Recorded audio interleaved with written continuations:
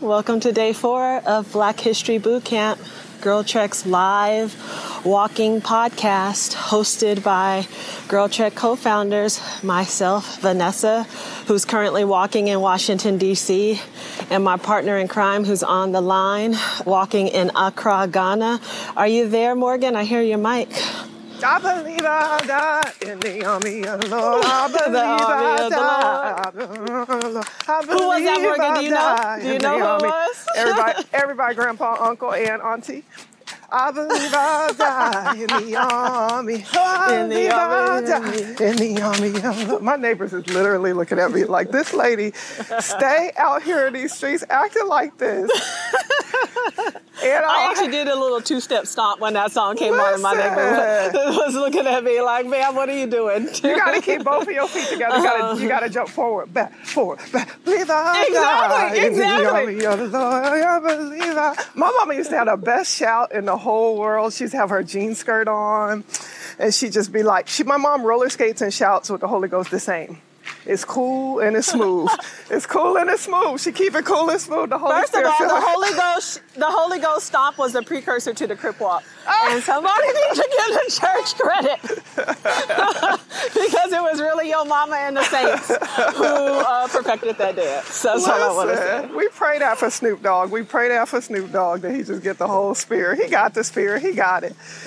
He got it. Yeah. That was James Cleveland. He is everybody's uncle. So that was James Cleveland. Oh, I'm going to do Soldier that. in the army of the Lord. I'm going to do a whole episode on James Cleveland and Aretha Franklin. You just wait. You need to, Morgan. It's coming. You need to do. It's coming. Look, today's episode is on the Prince Hall Freemasons, and I don't know what I was thinking when I decided to choose the Prince Hall Freemasons, because let me tell you something, y'all. When you a secret society, you don't want nobody to know your secrets, which means it is extremely hard to figure out and piece together the story.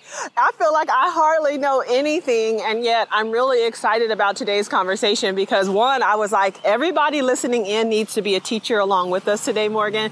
If I don't get the information right, they not gonna tell you their secrets.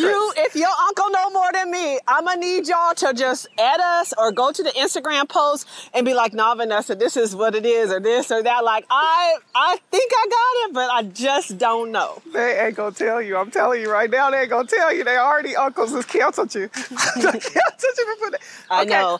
It's funny because it's the last question, but maybe it needs to be the first question of this call, because I was like, do you think that the secrecy of the Masons is what has made them successful? And I'm just like, because that really might be it. You know what I'm saying? Like, they have protected their secrets so well, and we'll talk about their success for those of you who don't know it in a moment. But I really was just like, maybe this is why they're so powerful, because they keep everything so tight. Well, I think that's true for a lot of secret societies. I mean, I think Jesus' crew was a secret society for a little bit. You know what I mean? No, I'm serious. They was hiding from persecution for a long time. But here got a connection between yesterday and today. You ready? Yep. My grandfather, Booker T. Morgan, was a Mason. And he had the Prince Hall Mason on his gravesite. It say Booker T. Morgan, and then it got the Mason sign right there. And I was like, listen, y'all, this is all you need to know. I was predated in my mama's womb. I'm going to tell you why I'm not surprised by that, Morgan. Because Booker T. Washington, from yesterday's great conversation that you led, was also a Prince Hall Freemason. There you go, boom. As was Supreme Court Justice Thurgood Marshall, as was W.E.B. Du Bois, as was Duke Ellington, as was Medgar Evers, as was Paul Robeson, as was Nelson Mandela, as was the Honorable Elijah Muhammad, as was Louis Farrakhan. Martin Luther King's grandfather and grandfather. Even today, right now, a lot of our religious leaders, Al Sharpton, Morgan, civil rights attorney Benjamin Crump, Michael Jordan, Shaquille O'Neal, Tom Joyner, Steve Harvey. Like, there is no place where you find a powerful black man where you don't find the imprint of the Prince Hall Freemasons. They said, please cut this line right now and stop telling all our secrets. Shaq is like, you can't be telling people I'm up in the Masons. This is Shaq is like, come on, V. I know. I actually found online a clip of, Shaquille O'Neal. He does the NBA hosting along with the other crew. I can't think of those people's names because it's clearly all about Shaquille O'Neal, but he does the NBA hosting. And there's a little short clip of him where he has on the Prince Hall Freemason ring on his right pinky finger. Mm-hmm. And like they're live on the air and one of the other guys asked him about it. And Shaq is looking at him like, don't be trying to get me out here on national TV, breaking down the secrets of the Prince Hall Freemasons. And not jokingly, there are some people who believe that like they have shrouded their secrets, not just the Prince Hall Freemasons, but the Freemasons movement, which we'll talk about in a minute, so carefully that some people feel like that they could be in danger if they share the secrets. Mm-hmm. No, I know. I'm not joking. I wasn't actually joking. Yeah, I know. Actually, I know a lot of Masons. And I didn't know that my grandfather was one until I went to his gravesite. Actually, we have a family plot down in Mississippi, and we unfortunately had lost someone else in our family. And so we were burying, I don't even remember who it was. We've lost so many people in our family, unfortunately. And so we were going to bury, I think it actually was my cousin Tanya. And I was looking for my grandpa's grave site, and I went way back in the weeds. It was like overgrown with onions and all kinds of stuff down in Mississippi. And I pulled it back, and I saw Booker T. Morgan. Somebody told me, your grandfather's over there. I pulled it back, I saw Booker T. Morgan, and I saw the Freemason sign. And I was like, whoa, dun, dun, dun. Wow. I was like, dun, dun, dun. Look. I was going to start the email that went out today. If you, by the way, are joining these live conversations or listening to, and hopefully walking and listening to the recordings on iTunes and Spotify, we have a companion email that sheds more light and kind of orients people to the daily discussions. You can sign up for that daily email at blackhistorybootcamp.com. When I was writing the email, Morgan, I was going to put the only thing I know about the Masons is that my daddy didn't qualify to get in. That's not funny. I'm pretty sure my daddy didn't either. I'm pretty sure my daddy didn't either. Listen, they might have both been Masons. We didn't know because that's how secret the Masons is. So maybe that's true. Yeah. All right. But I will say this. So let's get into the tape. Oh, sorry. This is the last thing I was going to say. Because the guys at the barbershop used to be Masons, and then one of our best friends' fathers was a Mason. And when he passed away, first of all, I've been to 2 Mason funerals. Keith's great uncle, and then Carl's father was a Mason. And so when I went to those funerals, Vanessa, I kid you not, you know how we like some poems and some ceremony. When I tell you the Masons, circumstance, yes. The Masons had that ritual. They was putting stuff on the casket. They was lined up. The men, they came walking in with them like things up high. And then they had their outfits on, them suits. They came up in there. I was like, I want to give a slow standing ovation, but it's a funeral, so you can't do that. But it felt like that. It felt like, come on now, Black men, and hold this society together. Come on now. I was just like, yes. I love it. Love it. I see it right now because I watched so many videos of them over the last day. Yes. And like the pride, we're discussing the Masons and we're discussing all of the people who we've been discussing over these 21 days, and we'll discuss over these 21 days because we're uplifting crews. And when I saw them, Morgan, I mean, lockstep. Listen. And I was in drill team, IBPOE Elks of the Washington State. But it's the same concept. Like they were lockstep. Yes. It's kind of the same. And like their shoulders and the way they move. And like, it just felt like, yes, these are the Black men that the world tried to break, and they were unbreakable. And the legacy of what they do today and what they have done is so powerful, especially in the context of how the world tries to publicly define Black men. Yeah. It's like, it's such a trip that we can't tell this story more publicly in a way that would actually break down so much of that false narrative. Yeah. Because Black men since before time, certainly, before they got to America, certainly, and within this movement since the 1700s, have really been the builders and contributors, literally building the cornerstones of the most important buildings in this world and in this country through this movement. And I wish we could tell that story more publicly. But you talked about their privacy being their power. Perhaps their powers are not in defiance of anyone, but they are only for themselves.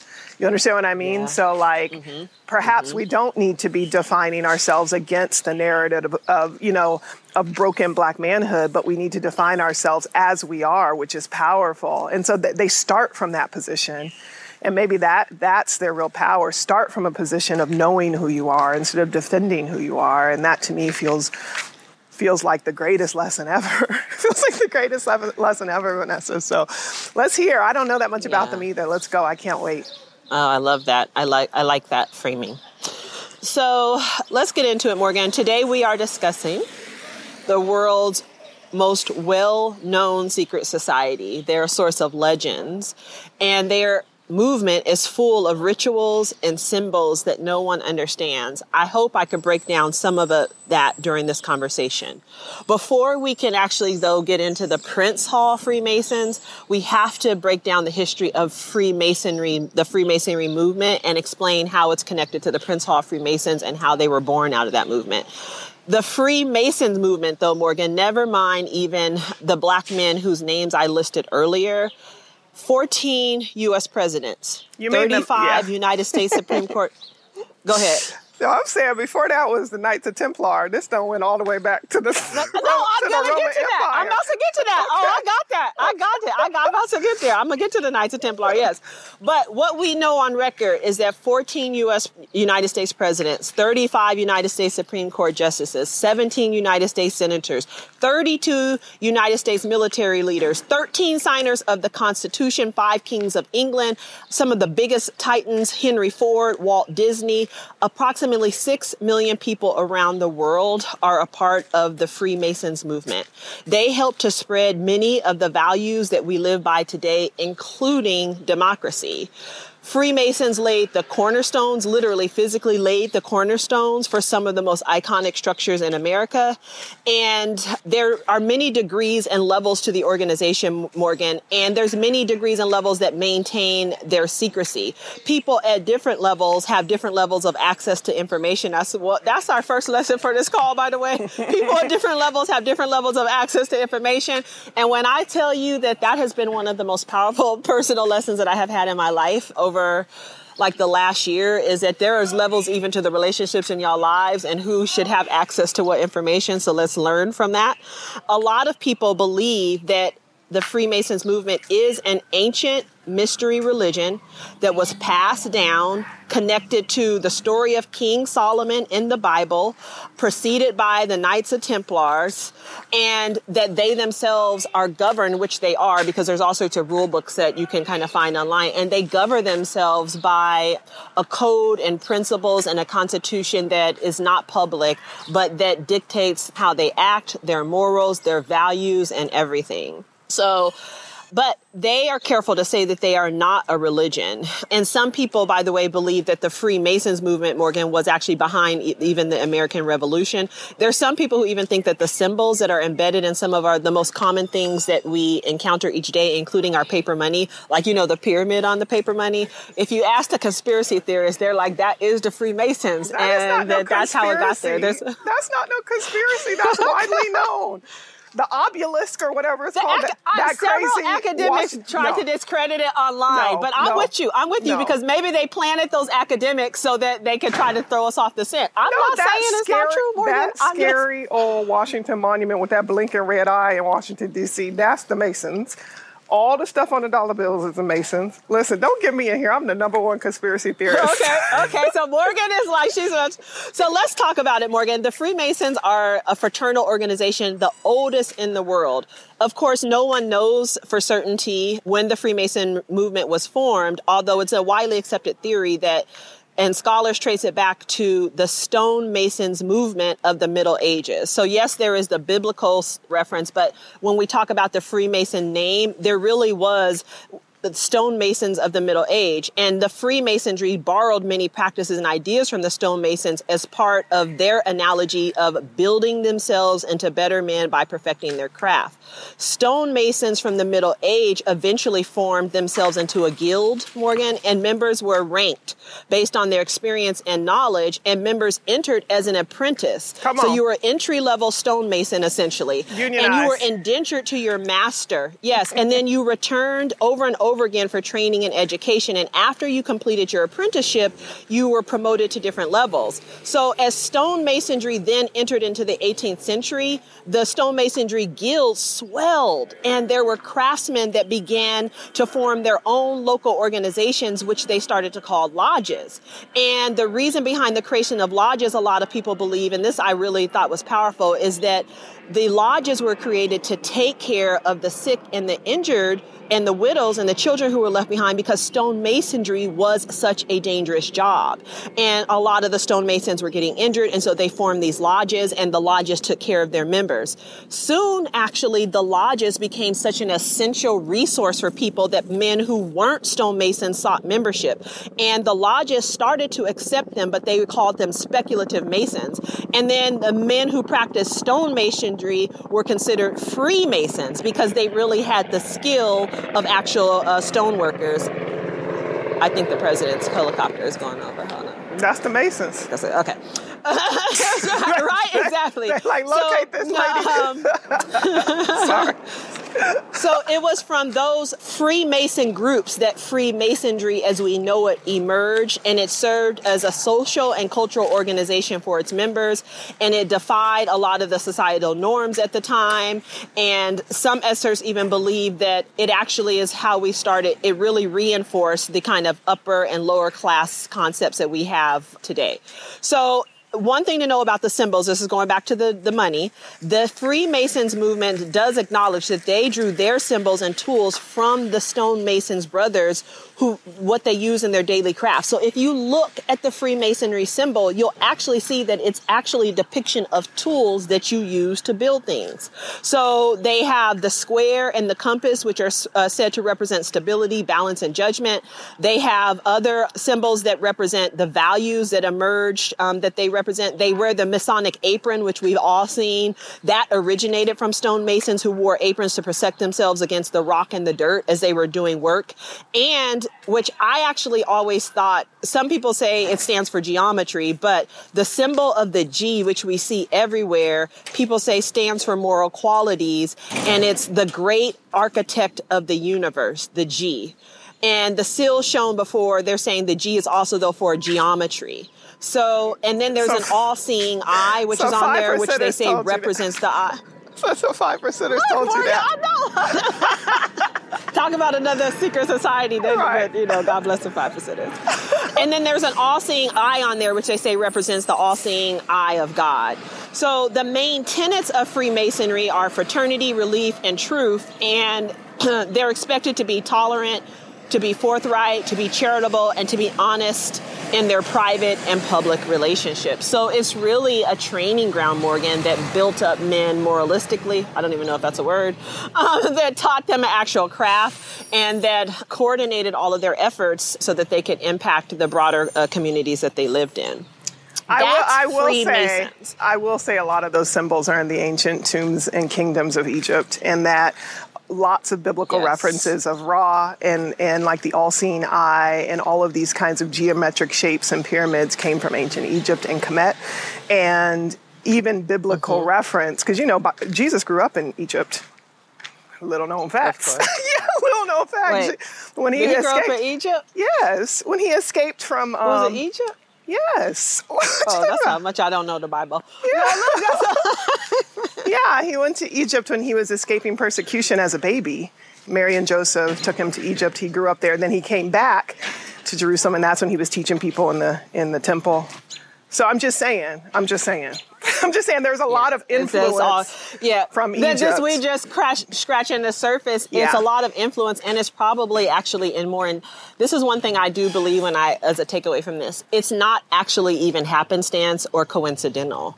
It's actually an intentional design and building of a movement that really I do think started in biblical times. So yes. And then, by the way, was whitewashed. I'm suggesting it started way before biblical times in ancient Kemet and in African kingdoms of knowledge and science and mathematics. Okay. Yeah, that's what I'm suggesting.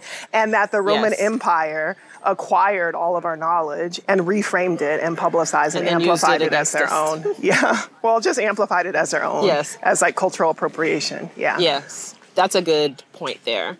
So from that appropriation of their own, Morgan, we are going to fast forward to now the 1700s United States.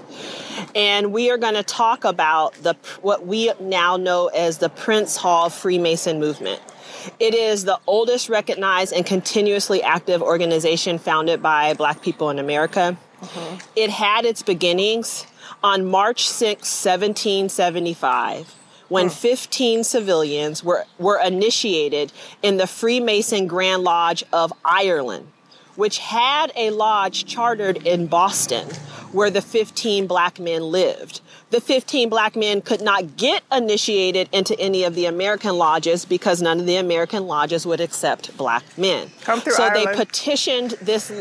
They petitioned this lodge in Ireland, which had a charter organization in Boston, and they voted them in. And the lodge was led by a man named Prince Hall, and he called the lodge African Lodge Number 1. Come on, African Lodge Number 1 in Boston. Yes, African Lodge Number 1, founded on March 6, 1775 by Prince Hall in Boston, Massachusetts.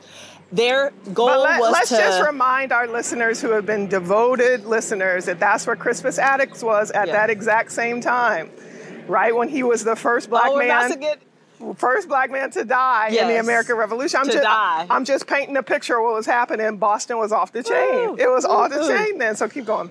It was. Look, I just watched this speech of Fannie Lou Hamer, and she was like, and y'all didn't even tell us that Crispus Attucks was the first Black man to die. She was like, so what else you want to tell us? I was like, that's right, Fannie. Drop that Black History boot camp knowledge on these peoples. And she was speaking crazily enough at Seattle University in Seattle, which is where I'm from. It was like but she was dropping that knowledge on them. Yeah, it was powerful. So the Prince Hall Freemasons, Morgan, wanted to lay the foundation for citizenship for Black people, education, and the improvement of conditions within their community, which is what Prince Hall was focused on. Who is Prince Hall? I want to give a little bit of information on him. Prince Hall was born in the British West Indies. Most people think he was born in Barbados. He migrated to Boston in his youth, but people don't know right? Sorry. He migrated to Boston Rihanna, in his youth. Put it up for Rihanna. Look, that's the West. That's her ancestor. It is her ancestry. I think they might have voted her. They would vote her in the Queen if they. No, they just. Can we shout out to all of? I was just going to say that. I wanted to say shout out to all of, not only all of the Caribbean countries who.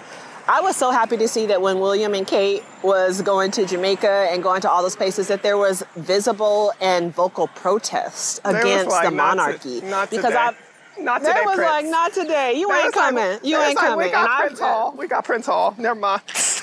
Exactly. So Prince Hall, Morgan, he came to Boston in his youth. Most people do believe he was enslaved originally, and then he became a free man, although nobody knows how, by 1770. What they do know is that he was a genius. He was self-taught. He read, he could write, he was an orator, and he was a strategist. So let's talk about what was happening when Prince Hall and those 15 men founded African Lodge Number 1, Morgan, which they founded, I want you to keep this date in mind, in 1775. America and England were at odds. Things was popping off. And 1 month after they were initiated, on April 19th, 1775, is when the American Revolution started. Alexander Prince Hamilton. Hall Yes, him and Alexander Hamilton. Oh my God! Can't you wait? We're gonna. Sorry, I love that musical.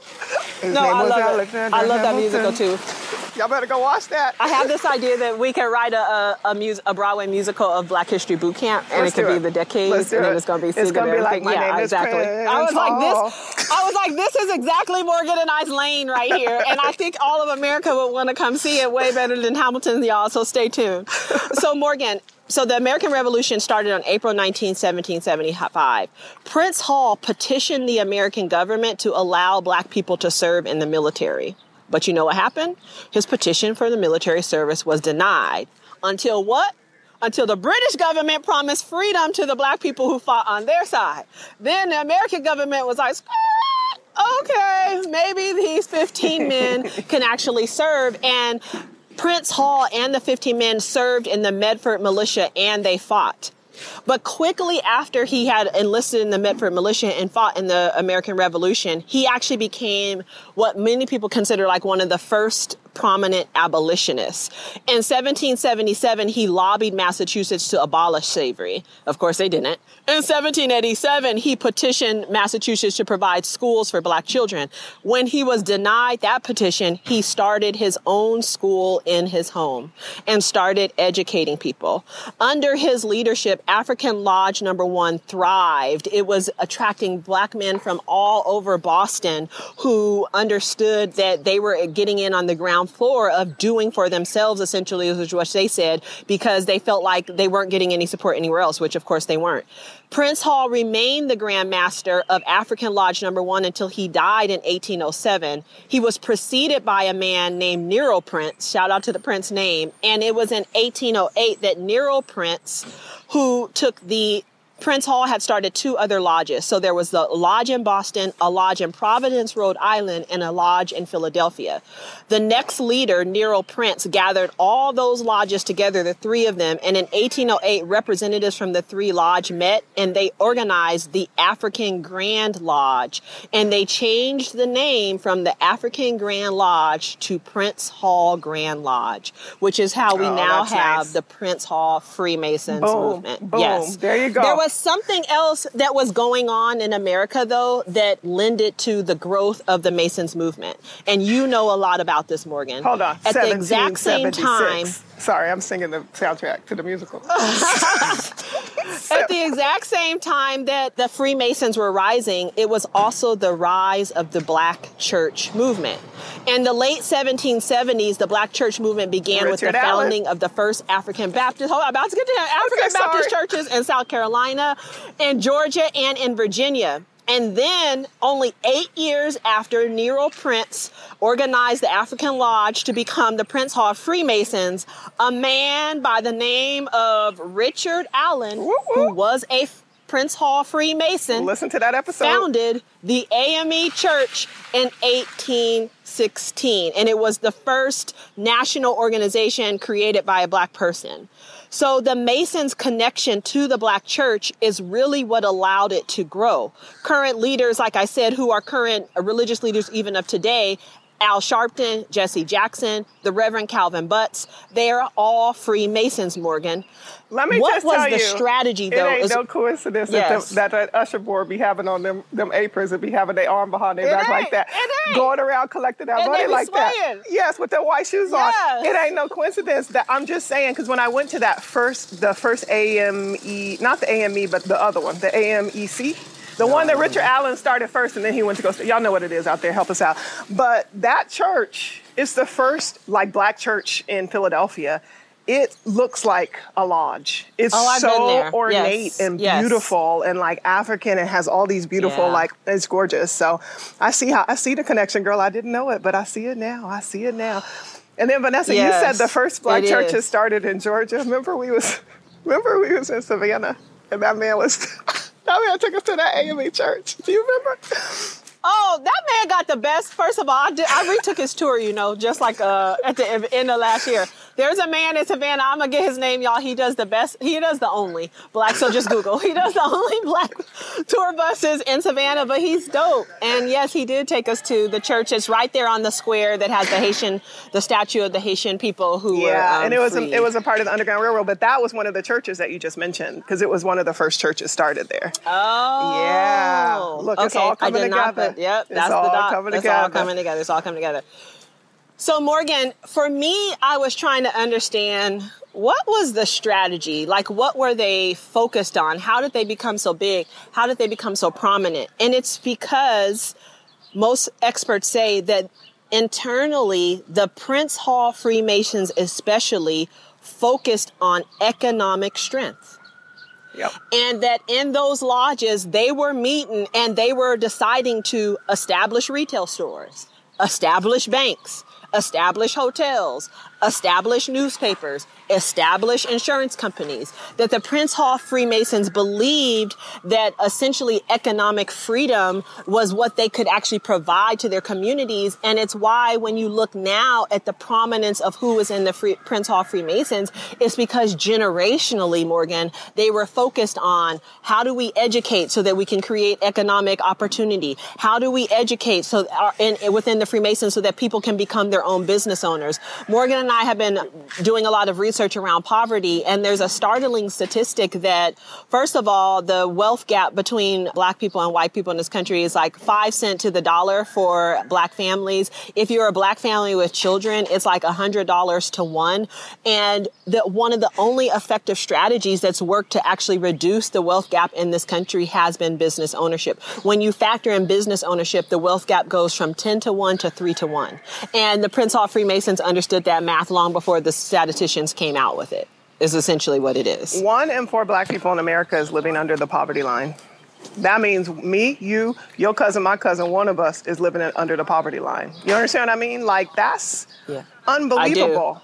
And you know what that means for those of us who are living above the poverty line is that we are shouldering and supporting and carrying the burden of our family members and communities. And so even when we achieve or have wealth, the wealth is distributed differently. That's what I'm saying. That's the rise of Cash App. That's the rise of GoFundMe. And it means for the 3 out of 4 of us, we got to reach back like the Freemasons and pull our sisters and brothers up. That's what it means too. Oh, definitely it is. It does. It does. Which was actually my takeaway of the crew and the Freemasons, which is I was just like, it's why ultimately I was happy to study them and to share their story today, because when you think about what we are talking about, the crews that have influenced the Black community, I actually think at the end of these 21 days, we'll be able to look back, and most experts believe there was no civil rights movement without the Freemason movement. That in fact, actually, it was the Prince Hall Freemasons who were doing that original organizing, who were doing that original strategizing that now we define as the civil rights movement. It was the Prince Hall Freemasons who were seed funding the civil rights movement through their Black businesses. It was the Prince Hall Freemasons who were identifying leadership on the ground and positioning them specifically in Black churches, by the way, so that they could organize. So the Prince Hall Freemasons... But it's not even theoretical. No. It's not even theoretical. If Richard Allen was the Freemasons, if Booker T. Washington was the Freemasons, if Martin Luther King Sr. and Senior were both Freemasons, I'm just saying, like, it ain't even like theoretical or conspiracy. These were the builders. Paul Robeson, everybody. These are the builders of our society. Yeah, they're the builders of our society. And I tell you this, them men at the barbershop, as soon as they heard about Girl Trek a long time ago when we started, they was like, all right, sister, but how are we going to support you? That's the first thing they asked. They like, y'all doing a 5K or something? They was like, we can support something? I mean, that's the lens that they looked at it through. Economic power. How do we support you? How do we put our money where our mouths are? And I appreciated it. And we didn't have nothing for them to support then, because we're so used to not having money that we plan our lives and our come up on the free. And I'm just saying, maybe we need to start to imagine if we had resources to pool, and what would we do differently then? Imagine you had X hundreds of millions or billions of dollars. What would we then do if we were not, coming from deficit? So that it's an exciting proposition for us to think about. It's just shocking to me that when they asked how they could give money to us, that I didn't have anything to tell them. This was years ago. I got something to tell them now, but that was years ago. But yeah. No, it's crazy. So I have a call to action. If there's anybody listening to this who is walking in Boston, Massachusetts, it doesn't matter if you are new to boot camp. It doesn't matter if you're a tried and true Girl Trekker or brand new or an ally.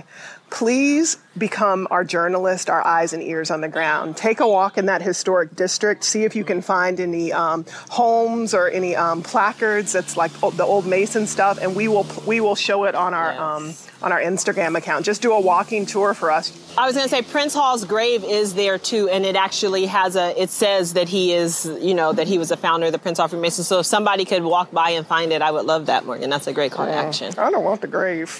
You can have the grave. beefing with that. I'm talking about walking through that cute little place. I went to Frederick just like you went to see Booker T. Morgan. That's what I'm saying. Like, it's, you know, people got to know where it is, where he lies. Shoot. That's my grandpa.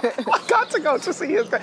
Okay, you can do the grave too, but I'm talking about like the actual building that they was in. And then, you know, you've taken that walking tour in Boston where Frederick Douglass used to be. It's really good. So we want to show that to all of our listeners. So if anybody in Boston can just take a quick walk and just get your iPhone out, it don't got to be produced. You the journalist, you the street journalist, and we're going to be your broadcast system. So come on. Yes. So Morgan, I have a question for you. By the 1900s, the Prince Hall Freemasons had a lodge operating in every state in North America. They currently have 40 grand lodges, over 5,000 regular lodges, and more than 500,000 members. Wow. I love everything that there's some more helicopters. It's like remember when I used to live in LA, this is for the LA, we call them the ghetto bird. I know. Every single night, I couldn't sleep, I couldn't study. Like, them ghetto birds would be hovering over. I was staying with my auntie on 60th and Crenshaw, man. It was like they were terrorizing our neighborhood. And I was like, I can't believe that there's this many people on the run that you got to get these helicopters out every night to hover over our asses. It's just... What was that Ice Cube song? Today was a good day. Remember he was talking about... It was a good day. Yes. No helicopter searching for the bird. It's 3 in the morning, got to drink bird. Hey. Sorry, Ice Cube, for butchering your song.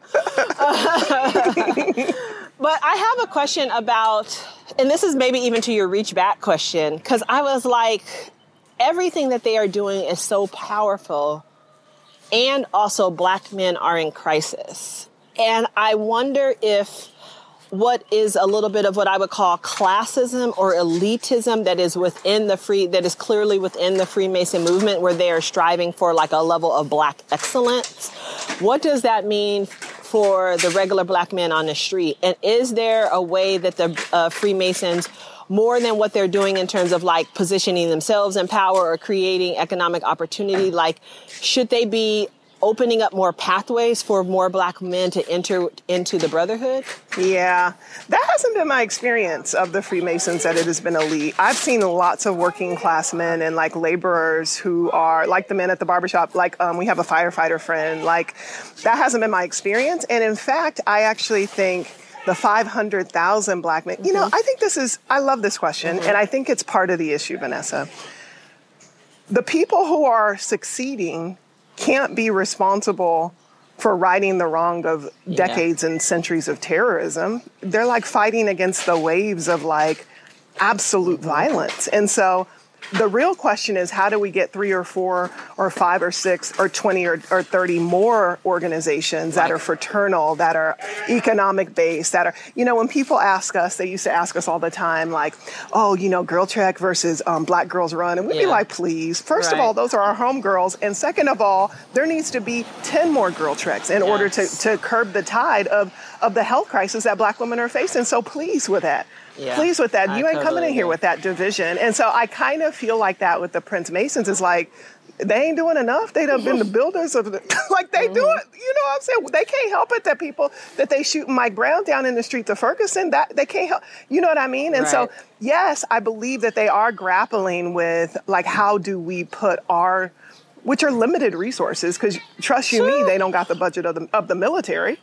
They don't, you know. That's a message even for everybody out here. I'm trying to say, you yourself got limited resources, women walking on this phone, and you yourself are also going to have to audit like where you put your resources around the stuff that is struggling. I mean, when I tell you that if you don't be careful, you will be cash apping your life away or servicing your life away or whatever. And I hear that part, Morgan. Yeah. So I'm just saying, I just want to celebrate. I want to celebrate all the crews that they're making a way out of no way, because there's just like, how do you go from no resources where you literally are enslaved, you don't even own your own body, to like owning what sounds like an empire, what you just described. Yes, exactly. 500,000, 5,000 lodges, grand lodges, African-centered, like icons of industry. I mean, like what you just described is like miraculous. So I'm not saying they can't do more. I'm not saying, but I'm just saying it's a deficit mindset that I have too, Vanessa. This is not a read, but I'm just saying that Black people be like, you done made it, do more.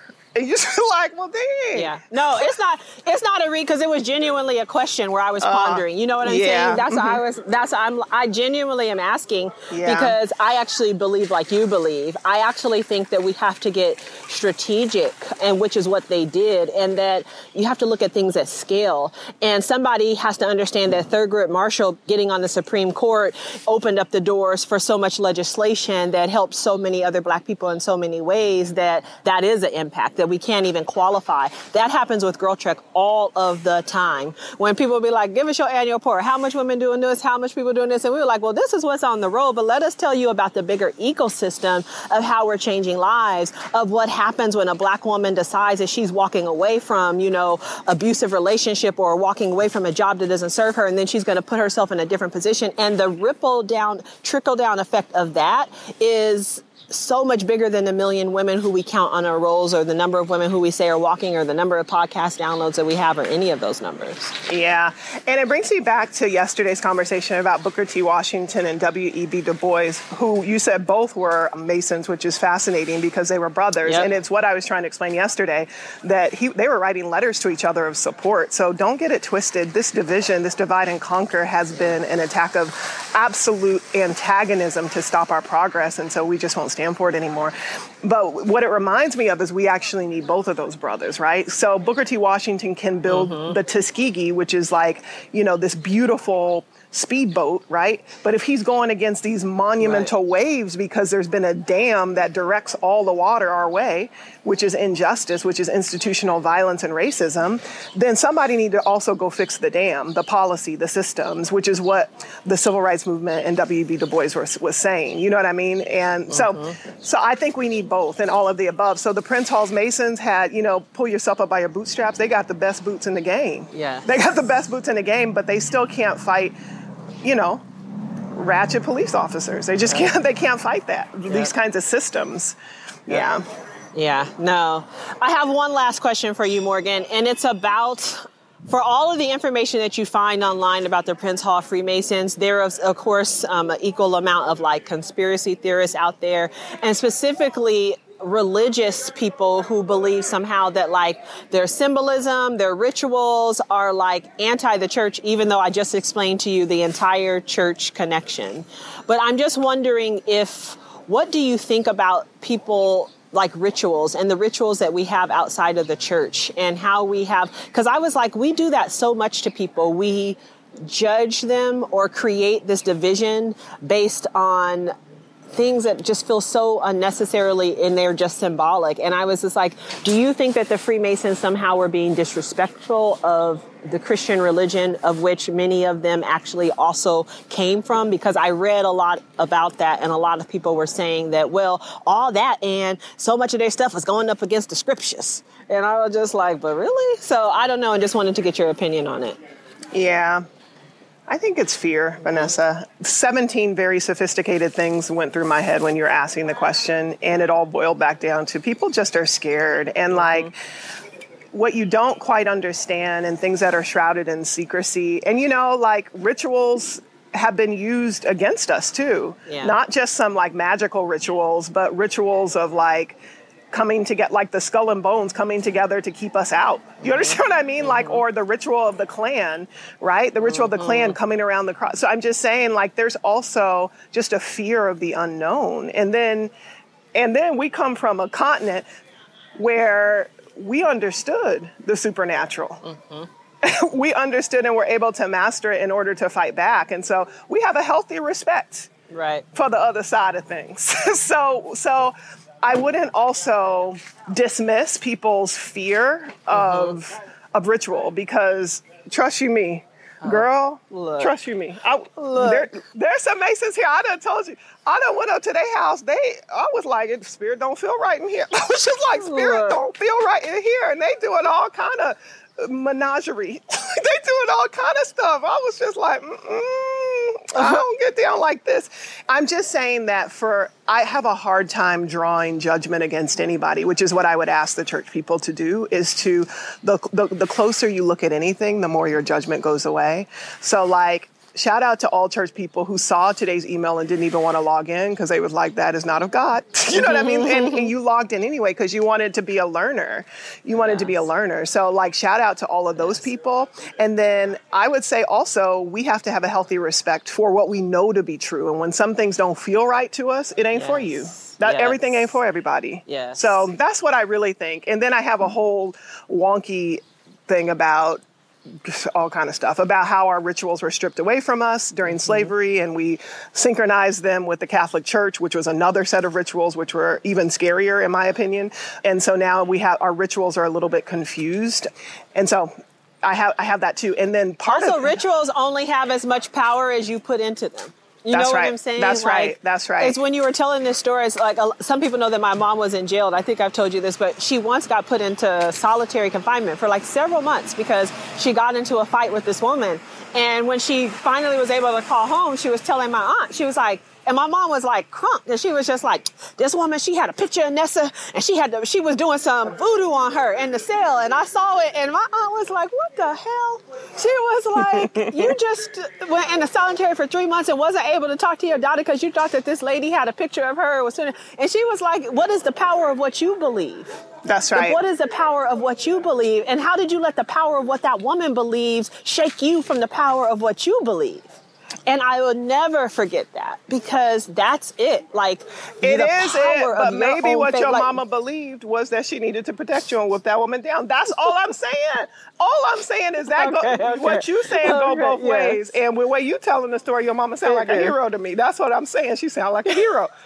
So I understand Aunt Peggy's perspective, but I'm also saying sometimes I'm saying that there are real forces of darkness out here. This is what let's get real on the conversation. Yes. And I know that to be true. And I ask God every single day to put a fence around me and let them arrows drop in my feet. And I'm just saying, you got to stay shored up. Yeah. You got to stay shored up. And I'm saying, so some people find comfort in communities that do ritual. They do. And it is a way they get closer to each other. It's a way they get closer to God. And I'm saying, listen, the Black church got more rituals than anybody in the whole. Listen, I come from Church of God in Christ. We got all the rituals. We got all the rituals.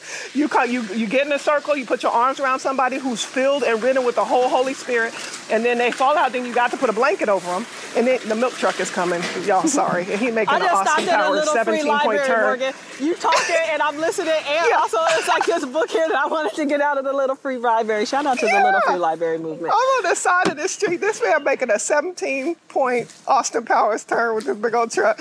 So that's all I'm saying. I'm just saying. A man made a 17-point turn yesterday and hit my car and then ran off. I chased that man down the street, Morgan. Okay? Please don't play with me, sir. Can you stop doing that? I keep telling you to stop doing this kind of stuff. It's not okay. And you want to talk. Oh my God. And you want to talk about Annette for beating that lady up. That's all I'm saying. The fruit do not fall far. I know. From that. Oh, it's hard for me not to cuss sometimes, and I thank God for the discipline. But yeah, you're doing a great job. Thank you. Because it'd be funnier when you cuss. It'd be funnier because that little joke I was about to say was funnier with a cuss word. That's all I'm saying. It was not fun. I done lost my words. Anyway, y'all. That's why comedians be cussing so much. Yeah. Because it'd be better. It'd get right to the point, and it has an underscore on it. But yeah, y'all, I'm grateful for learning this conversation. I am too. I'm grateful for people having pathways to find community and to find God and whatever that looks. And I am grateful for all of those men in Prince Hall's Mason, including my great-grandfather, Booker T. Morgan, who were pooling their resources to liberate our people.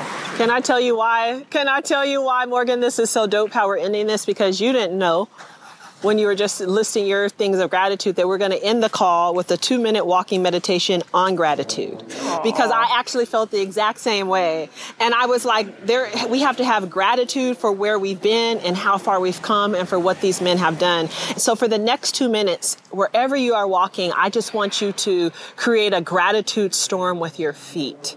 I want you to think about what was happening, what we just talked about in the 1700s. Think about what those men had to overcome. Think about what they've organized. Think about what their legacy is. Think about the men in your own life with those broad shoulders and that sway, your grandpas, your uncles, your cousins, and just have gratitude for them. And we're going to close out, Morgan, with West Angeles Church of God in Christ's men's choir. So it's a full 2 minutes. Just like lean into it. And do you have anything before we get into the walking meditation? No, girl, I'm already on mute. I'm making a dust storm with my feet. What is supposed to be? Let's get it, everyone. Thank you, and join us back tomorrow. Bye, y'all. For day 5. Yeah, just listen. Just listen and practice gratitude. We'll see you tomorrow.